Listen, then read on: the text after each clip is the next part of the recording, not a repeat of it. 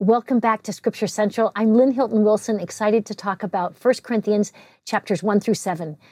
This is a very confusing letter because there's so many dissensions and it's only one side and we don't know all the questions. And so there's a lot of misunderstandings, but it's a letter of correction. He's trying to realign the saints. It's not his first letter to the Corinthians, though. We're told in one of the chapters that he's already written them and he's heard back from the saints in Corinth.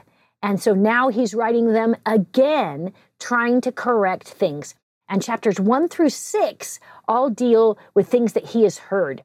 And chapters 7 through the end of the book in 15 deal with things that they have asked him and he is now answering. But we don't know those questions, so it's very difficult to try to figure it out. Just as a reminder, I want to talk to you a little bit about Corinth and a little bit about where it falls in the list of epistles. Remember, we talked earlier about the epistles being organized by length. They're not chronological. And 1 Corinthians is pretty early. We've got probably Galatians and 1st and 2nd Thessalonians before 1 Corinthians, but it comes between the years of 54 and 57. He's probably writing this in Ephesus. He's already visited Corinth. He already was on his second mission, but now on his third mission, he is writing to them, giving them some advice before he comes, to tell them he's coming. Now, it's probably written in the spring, shortly before he comes, but there's a lot of discussion on whether or not it could have been written in 57 or 55 or whatever. So I just say it doesn't really matter. It's probably after he's already served with them for 18 months. So it's after that second mission, during his third mission time. We're told the author is Paul, in chapter 1, verse 1. We're told that he's got a female saint who's carrying the letters. He's got a scribe, Sosthenes. We're also told who his audience is. He says they're Corinthians who are believing Paul, who are baptized members. In this book, we have half of the names are Greek and half of the names are Latin. I also have this chart to show you where the book of Corinthians falls in the historical sections of Acts. We're right here in chapters 18 through 21 on his third mission. Nero has become the Caesar ruling in Rome, and it's before he writes the difficult letters of imprisonment. And it's consistent with the time period from Acts chapter 18, verses 9 and 10. Do you remember when Paul was being persecuted and he has a vision? It's actually the third vision of the visions that he received that are recorded in the book of Acts. It says, one night the Lord spoke to Paul in a vision. Do not be afraid. Keep speaking. That's the Corinthian saints. That's where he says, don't leave. Well, the purpose, I think, is to correct these dissensions, these false teachers. There's a lot of people who are teaching false things. And it appears that Paul went back and forth in at least 7 letters. I think in order to understand a lot of what Paul says, it helps to understand a little bit about Corinth, the location. So initially, it becomes a very important Roman place in 146 BC. By 44 BC, Julius Caesar has conquered it and made it into a Roman colony, but it becomes the capital of Achaia, which is southern Greece, in 27 AD. Now, the problem is it's a double port city. And like most port cities, you get a lot of international people, you got a lot of transient people, and you got a lot of sailors who are looking for drink and promiscuity. The area of Corinth is also very fertile. It had a Jewish synagogue that they'd been able to find. So we know that they had Jewish converts as well as Gentile converts in this congregation that are trying to work together, which was probably part of the problem of the arguments and the dissensions.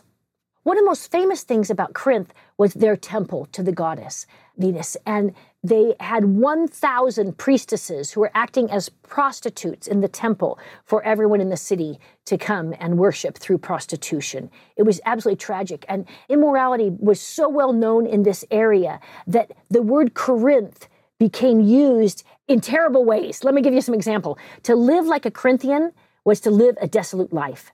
To play the Corinthian was to visit the house of ill repute. To fornicate was to Corinthianize. A Corinthian girl was a prostitute. A Corinth became a metaphor for fertility and usually illegitimately. So it's absolutely a worldly boomtown, and it needed Christianity. And so the Lord told Paul when he's being persecuted, and when Paul came and said, I got to get out of here. I don't want anything to do with this filthy place. Remember, he was raised as a very, very strict Pharisee. And the Lord says, no, Christianity is needed. We need Christianity to be taught.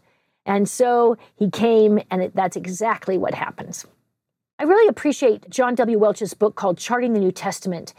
And in there, he not only has a lot of charts, but he also has every epistle organized. And I've got a copy of that here on my slides. But now let's move ahead into the text. And the first 4 chapters of 1 Corinthians all discuss the members' division and the need for unity. And he calls them on the need for unity to come unto Christ. He uses the name of Christ 9 times in his introduction. Let's start with 1 Corinthians chapter 1, verse 9. God is faithful, who has called you into fellowship with his Son, and Jesus Christ, our Lord. This is repeated over and over again. Verse 10 reads in the NIV, I appeal to you, brothers and sisters, in the name of our Lord Jesus Christ, that there be no divisions among you, and that you be perfectly united in mind and thought. This urgent plea is just shy of a commandment. He's really begging them. The way to find unity is to come unto Christ. Stop worrying about things that are not eternal. If it's not eternal, it's not important. That was one of my favorite things to tell my children as they were growing up. Verse 11 reads in the NIV, my brothers and sisters, some from Chloe's household have informed me, and then he's going to go and tell them what Chloe taught them. This is very interesting to me because they have house churches at this time. So Chloe is probably a wealthy Christian who's inviting a branch of saints to meet there at her house.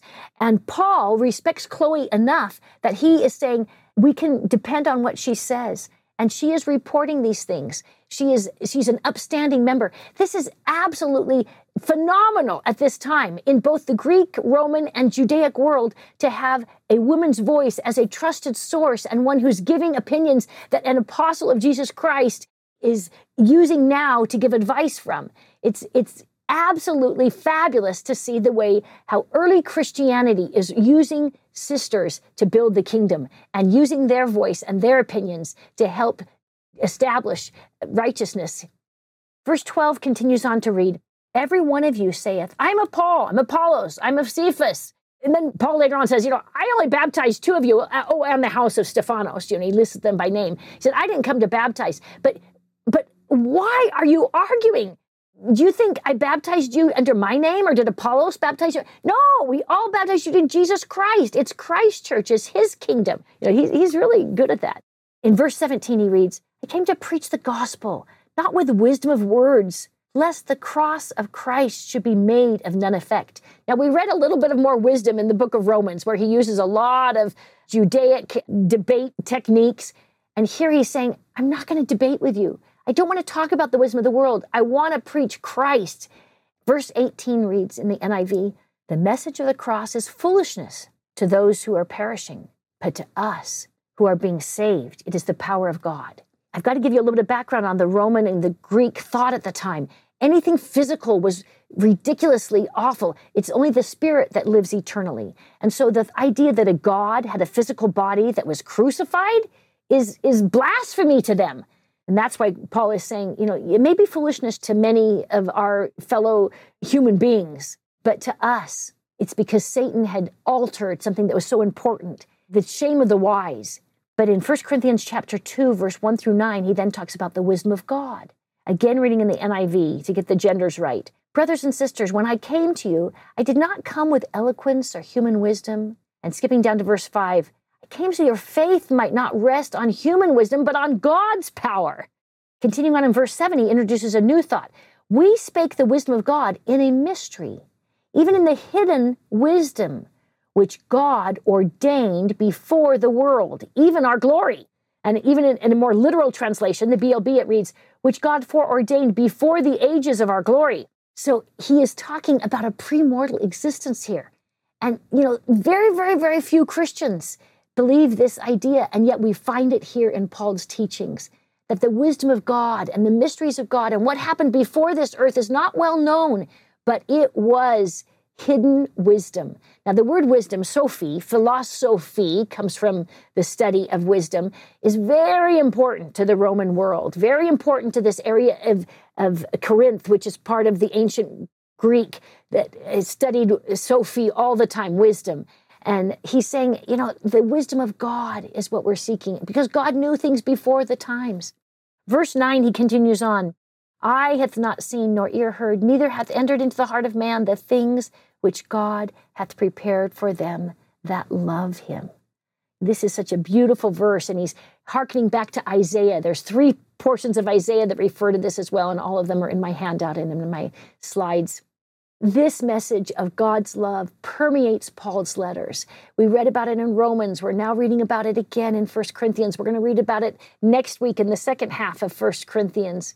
He moves on in chapter 2, verse 10, all the way through chapter 3, verse 3, to the spirit of revelation. He says the way to combat this disunity is through a connection with God. Our personal inspiration needs to be through the Spirit of God and connecting with Him. Every day, every minute, we need to make sure we are not offending the Spirit. We need to be asking and doing all things in the name of the Lord and always remembering Him so that we can have the Spirit to be with us. Chapter 2, verse 13 reads, "We speak in the words taught by the Spirit, expressing spiritual truths in spiritual words." I've mentioned a few times that I'm losing my vision. I like to think of it as a seeing eye God. The Spirit is my seeing eye God. I want to follow the Spirit as if I was using a dog to help me move forward and see. In verse 14, he says, "The natural man receiveth not the things of the Spirit." You know, if we are being filled with pride, if we're being selfish, we are not going to be able to hear this sweet Spirit whispering quietly in our mind. Unless we are approaching the Lord with meekness and humility, we aren't going to hear the Lord. As Elder Bednar recently quoted Elder Scott, if we've got a jalapeno of anger and pride, we're not going to get the whole message. Continuing on now in chapter 2, verse 16 of 1 Corinthians, we read, "Who hath known the mind of the Lord, that he may instruct him?" And that is very similar also to what he said in Romans. You know, we see so many overlaps in these epistles, which helps identify these are written by Paul. Verse 3 now continues on in the NIV. "Brothers and sisters, I could not address to you as people who live by the Spirit, but as people who are still worldly. You're infants in Christ. I gave you milk, not solid food." You know, he said, you're not progressing. You're just acting like a baby in your spiritual development. Please move forward. And in 1 Corinthians chapter 3, verse 4 to 15, he then moves on to another idea of building the church on Jesus's foundation. In 6, he says, "I planted, Apollos watered, but it's God that gave the increase." It's again this beautiful image of our faith is growing, and it all comes from the Spirit of Christ. Verse 11 says, "For other foundation can no man lay than that is laid, which is of Jesus Christ." And our Savior talked about this need for a firm foundation on revelation. And then Paul, again, is preaching the same teachings our Savior taught. Paul is not starting Christianity. That is a very common thing right now amongst theologians and biblical scholars, that Christianity was formed and developed by Pauline doctrines. No, it was not. If we go back to the original writings and we look at Paul in its entirety, he is teaching Christ and he is preaching Christ's doctrine. And we have interpreted Paul in many Christian denominations differently than I believe what was intended by Christ. Let's move ahead now to 1 Corinthians chapter 3. From verses 16 to 21, he talks about the fact that we are temples of God. And I chose this beautiful blueprint of the Oakland temple because my grandpa was so influential in helping the land of this temple that this is very meaningful to me, that the construction of a temple is what's happening with all of us as disciples of Christ. We are as if a blueprint, and we're having to be built, and we need to add firm structures, and we need to add and beautify so that we can become temples of Christ. Verse 16 says, "Know ye not that ye are the temples of God, and that the Spirit of God dwelleth in you?" So how is our body a temple? If it is the place where the Spirit of God can dwell, because a temple is a house of God. And if the Spirit can dwell with us, then we become a house of God. And he continues on in the same thing in chapter 4, verses 1 through 5, being servants of Christ. He said, "Regard us as servants of Christ, as stewards of the mysteries of God." I love the image of a steward. You know, it's not a slave, you're an heir, but you are given an assignment. You are given a calling, and you have to take responsibility for it. I felt like all of my children were stewards to me, that God loaned them to me, that I was to be a missionary to them and raise them in the love of the gospel. I feel my church callings are stewardships, that I have the responsibility to nurture this soil and to plant my sweet primary children. And The mysteries of God are the things perhaps talking about the temple. I'm not sure, but we know that Paul had all of the ordinances. We read them all over his Gospels. For example, in chapter 11, we're going to talk about during special prayers, women veil their faces. He talks about in 1 Peter, there's an eternal marriage where couples become joint heirs of Christ. In this very book, 1 Corinthians chapter 15, he talks about baptisms of the dead. And as we read Ephesians and Hebrews and the epistles of 1 John and the book of Revelation, it talks about washings and anointings and clothings and receiving new names. I'm wondering if that word mystery is being used for the ordinances that we refer to as sacred temple covenants. The word mystery is translated as a secret of an initiation that is absolutely necessary. We also learned that not only did Joseph Smith say that Paul had the endowment and the ordinances, but the early church saints had all of their covenants that we now have restored again. Chapter 4 in 1 Corinthians reads in the ESV of verse 2, "It is required for stewards that they be found faithful and motives of their heart." I love this. It's not just faithful in our actions. I can't just show up to church and think I'm checking the box. It has to be with a pure and humble and meek heart as I go before that sacrament table. It has to be a humble and pure heart as I go ministering and as I serve in my home. It has to be that our motives are to serve God with meekness and humility and charity. He continues on in the next portion of 1 Corinthians chapter 4, verses 6 to 13, to ask us to not to be so proud and not to be so judgmental. There's obviously real problems in the church here. And he says in verse 7 of chapter 4 in the BSB, "Who made you so superior? What do you have that you did not receive?" You know, nothing that you have is yours alone. It's from God. These are all gifts of God. Don't think that you're so great. Verse 11 continues on in the NIV. "We go hungry and thirsty. We're in rags. We are brutally treated. We are homeless." Then he skips down to verse 13. "When we are cursed, we bless. When we're persecuted, we endure it. When we are slandered, we answer kindly." You know, he's teaching us how to be peacemakers. Our prophet has given us a whole sermon in General Conference of 2023 on becoming peacemakers. Chapter 4, verse 14 reads in the NIV, "I am writing this not to shame you, but to warn you, my dear children." Skipping down to verse 17, "I have sent to you Timothy, my son, whom I love, and who is faithful in the Lord. He will remind you of the way of life in Christ." Now we have a change of subject in chapter 5, and now he's going to address the problems with the sexual sins, which are just saturated the area of Corinth. Chapter 5, verse 1 through 6 talks about fornication. Now remember, the word fornication is porneia, and it includes all sorts of immoral behaviors. And that's, I think, where our root for pornography comes from. They're all breaking the law of chastity. And in verse 1 of the NIV, it reads, "It's actually reported to me that there is sexual immorality among you." Paul addresses two problems on either end of the spectrum of this. Initially, he talks here in chapter 5 about these libertines who says, love is, you can do anything you want. Love is completely free. There's no responsibility. And then he addresses in chapter 7 those people that say, never touch the body. One of my favorite verses in all of 1 Corinthians is chapter 5, verse 7. And he makes this beautiful analogy of Jesus Christ as the symbol of the Passover lamb. Now, I know we talked about this at the Last Supper. I know we talked about this at the death and resurrection, but I just am thrilled that Paul talks about it here. He says, "For Christ, our Passover lamb, has been sacrificed." That's the NIV. This idea of the sacrifice of God as the Lamb of God is also consistent with the vocabulary in the Book of Mormon. In chapter 6, he gets angry at them going to law. He said, "Why are you suing yourselves? Why can't you become mutual enough to work things out? Can't you give up some of your high-minded ways? And can you work things out? Can you compromise? And can you learn how to have mutuality?" He says, "The very fact that you have lawsuits among you means that you yourselves cheat and do wrong even against your own brothers," meaning your own fellow saints in the gospel. This is the BSB translation. These lawsuits are a real problem. And he says, "I expect you to someday to be able to judge. And so how can I expect you to be a judge if you can't even work out and be a mediator in your communities.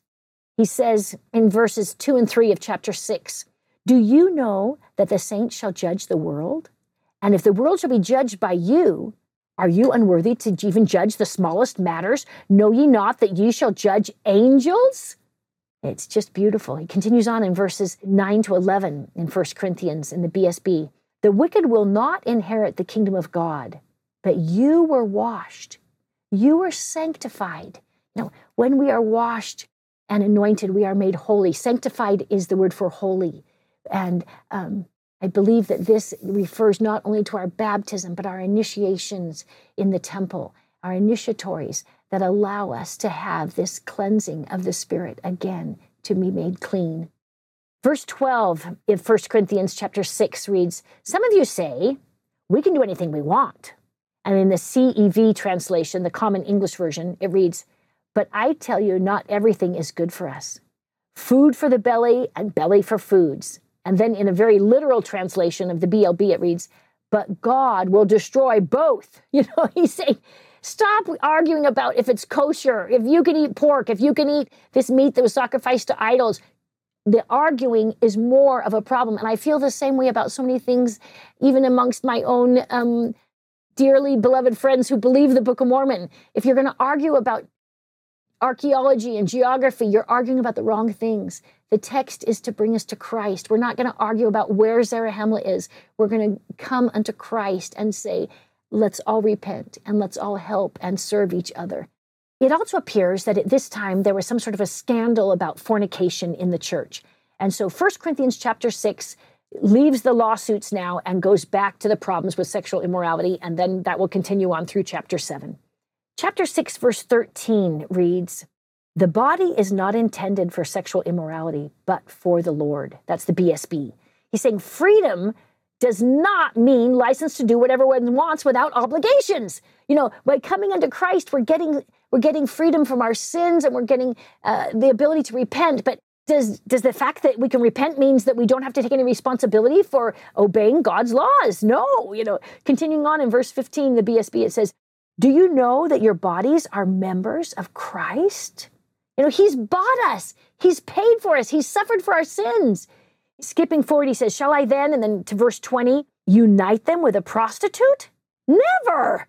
You were bought with a price.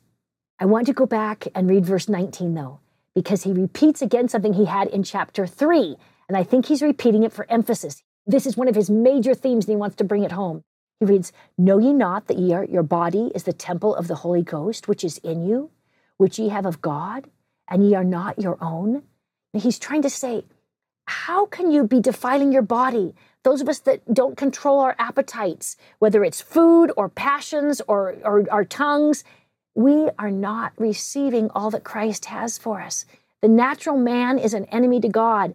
Section 88 repeats the same thing. Actually, this was repeated not only in Section 88, but again at the dedication of the Kirtland Temple in Section 109. The Lord wants us to learn this, that your incomings may be in the name of the Lord, that your outgoings may be in the name of the Lord, that all your salutations may be in the name of the Lord, with uplifted hands unto the Most High. He's referring to the fact that everything we need to do needs to be in the name of the Lord. It's not only our baptism covenant and our temple covenants, but it is a discipleship, is something that we need to put on. Now, in chapter 7, we begin the second half of the epistles where now Paul is answering their questions. And you know when the questions come because Paul often repeats the phrase, now concerning. And I've got these here in chapter 7, verse 1, now concerning marriage and divorce. And then in verse 25, virginity. Chapter 8, verse 1, foods offered to idols. And then chapter 12 and 16, we'll talk all about those next week. But sometimes he changed subjects without saying now concerning. Like in chapter 7, verse 17, he's going to talk about being called on a mission and what's our status. And you'll see others as well in chapter 9 and 11 and 15. So let's start with the first question and answer, chapter 7, verse 1 of 1 Corinthians. And the Joseph Smith translation adds a helpful little addition here, but it's also found in many of the modern translations. Now concerning the things whereof ye wrote unto me, saying, and now we get their question, which is very helpful. This is not Paul's idea. This is their misidea. Is it good for a man not to touch a woman? Now, he's talking about this anti-physical, the aesthetics. This is a Greek and Roman philosophy that had percolated down into the church in a very unhealthy fashion. He's just going to talk about sexual relations. And in chapter 7, verse 2 in the JST, he says, "Nevertheless, I say, to avoid fornication, let every man have his own wife, and every woman have her own husband."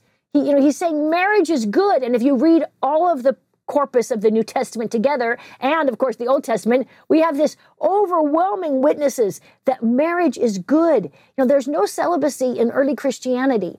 It's not till the 4th century that they start talking about it, and it's not made a law for the priest in the Catholic faith until 1,000 years after Christ. This is not part of the early Christian teachings. This was added on over arguments about property. I studied a lot of Catholic history. This is not something that was originally part of early Christianity. So he starts with a question and gives the answer. And in 1 Corinthians chapter 7, verse 5, the Joseph Smith translation adds a very important word, "Depart not from," then we continue on with the King James, "the other, except it be with consent from a time to come together again, that Satan may not tempt you with your inconsistency." He's saying it's not good for husband and wives to live apart. Now, you can have a consent for a time, and he's going to talk a lot about missionary service. He talks about himself being removed from his wife for a time. We don't know exactly Paul's marriage situation now, but we know he was married before. He talks about it in other epistles. Actually, he talks about it in this epistle too, but not right here. So he said there can be a time when there's a period of consent when you're separated, but only for a short time. And their missions usually were not as long as Paul's missions are. We do not know what the question and answer was talking about, but in 1 Corinthians chapter 7, verse 8, it appears that they're talking about going on missions. He says, "Now to the unmarried and the widows, as I am." Now, this is the BSB translation. Is he talking about that he is a widow or that he is unmarried or that he is serving without his family right now? We don't know, but the early saints did know. In verse 9, he says, "But if they cannot," and then the Joseph Smith translation adds, "abide, let them marry." This is back to the King James. "For it is better to marry than," Joseph Smith translation adds, "that any should commit sin." He's constantly saying, we need to live the law of chastity, and we are made mortal bodies to be married. It is good to be together. It is good to have a husband and wife. And remember, they were getting married very young. These people are teenagers when they're married. And he's saying, stay with your wife. So they were serving missions after they were married. He then addresses divorce in chapter 7, verses 10 through 11. In the NIV, he reads, "A wife must not separate herself from her husband, but if she does, she must remain unmarried or else become reconciled to her husband. A husband must not divorce his wife." Remember, in this period of time, the average Greek and Roman had 4 to 5 divorces each, men and women. And it was just flagrantly had a lot of relationships intimately without being married. And it was an awfully immoral time. And so Paul is addressing them and he's saying, it's much better to stay married. He's going to talk about divorce later. And he gives exceptions. And he says, if someone leaves, you don't need to feel guilt. I want you to feel peace. It's not bad. Stay connected to God. You can do this. You can do this. Marriage was very difficult in a world, especially in Corinth, where people had such very difficult views of morality to deal with. And in verse 12 to 16 of chapter 7, he then talks about marriages between people of different faith traditions. He says, if a brother or a wife, so he's talking about people who are converts, a woman has a husband who is not a believer, and he is willing to live with her, she shouldn't divorce him. This is the NIV. Just because someone doesn't believe in your faith traditions doesn't mean you need to have a divorce. If someone doesn't have your faith traditions, means you need to work things out if you can. Continuing on in verse 14, he says that the sanctification of a believing wife helps. This is beautiful. He says, else your children are unclean, but now they are holy. He said, can't you see, if you're a Christian, you can bless your unbelieving family and stay married for your children's sake if needed, if it's right. But he also says there are times when it's not right. Verse 15 says, if the unbeliever leaves, let him go. The believing brother or sister is not bound in such case, and God has called you to live in peace. You don't need to feel awful remorse and guilt if an unbelieving spouse leaves. You need to maintain your love of Christ. Do not allow hatred and anger to take over. Get rid of the contention. He does a beautiful job here.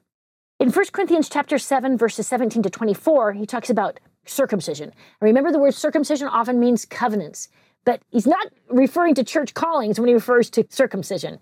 So let's just look here at verse 17 of chapter 7 in the BSB. It says, each person should live as a believer in whatever situation the Lord has assigned them. And then skipping down to verse 20 and 21, he says, each one should remain in the situation where he is in when he's called. So if you're called on a mission and you're married, stay married. If you're called as a single man, stay single. He says, were you a slave when you were called? Do not let that concern you. But if you can gain your freedom, take opportunity. Remember, 1/3 of the Roman world is living in servitude, and the word slave and servant are the same word. And you're released at age 30 or 35 if you're Greek or Roman, and as a Jew, you only serve for 7 years. It's not like American and the Western world for slavery. It's much more like the Middle Ages, where you had an indentured servant or something for a period of time to help them get back on their feet or if they need help. But this is very interesting. He's saying, if you have a call to serve a mission, just stay in whatever place you are. Don't change.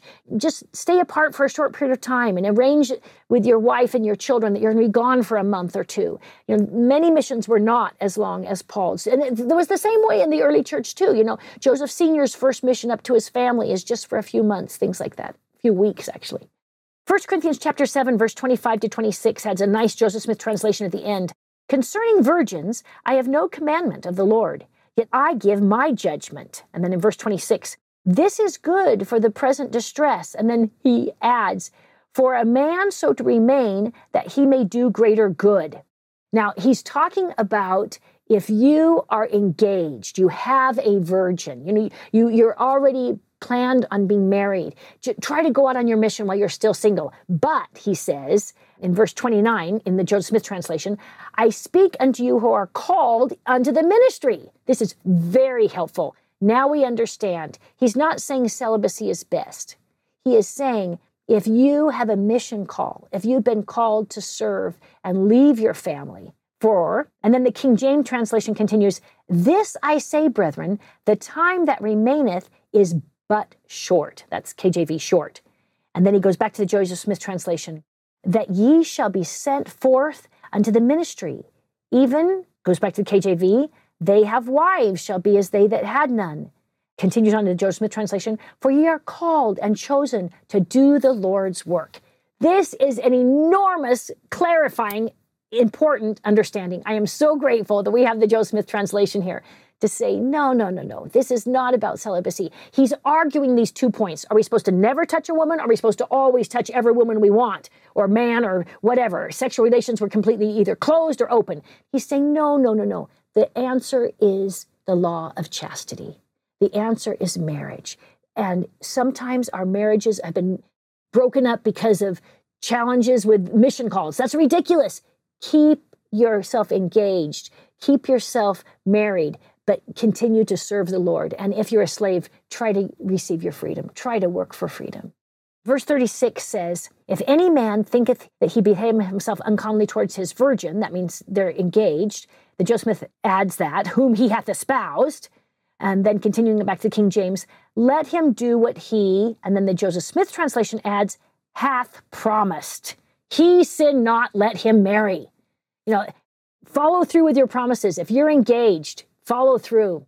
Chapter 7, verse 38 in the NIV reads, he who marries the virgin does right, but he who does not marry her does better.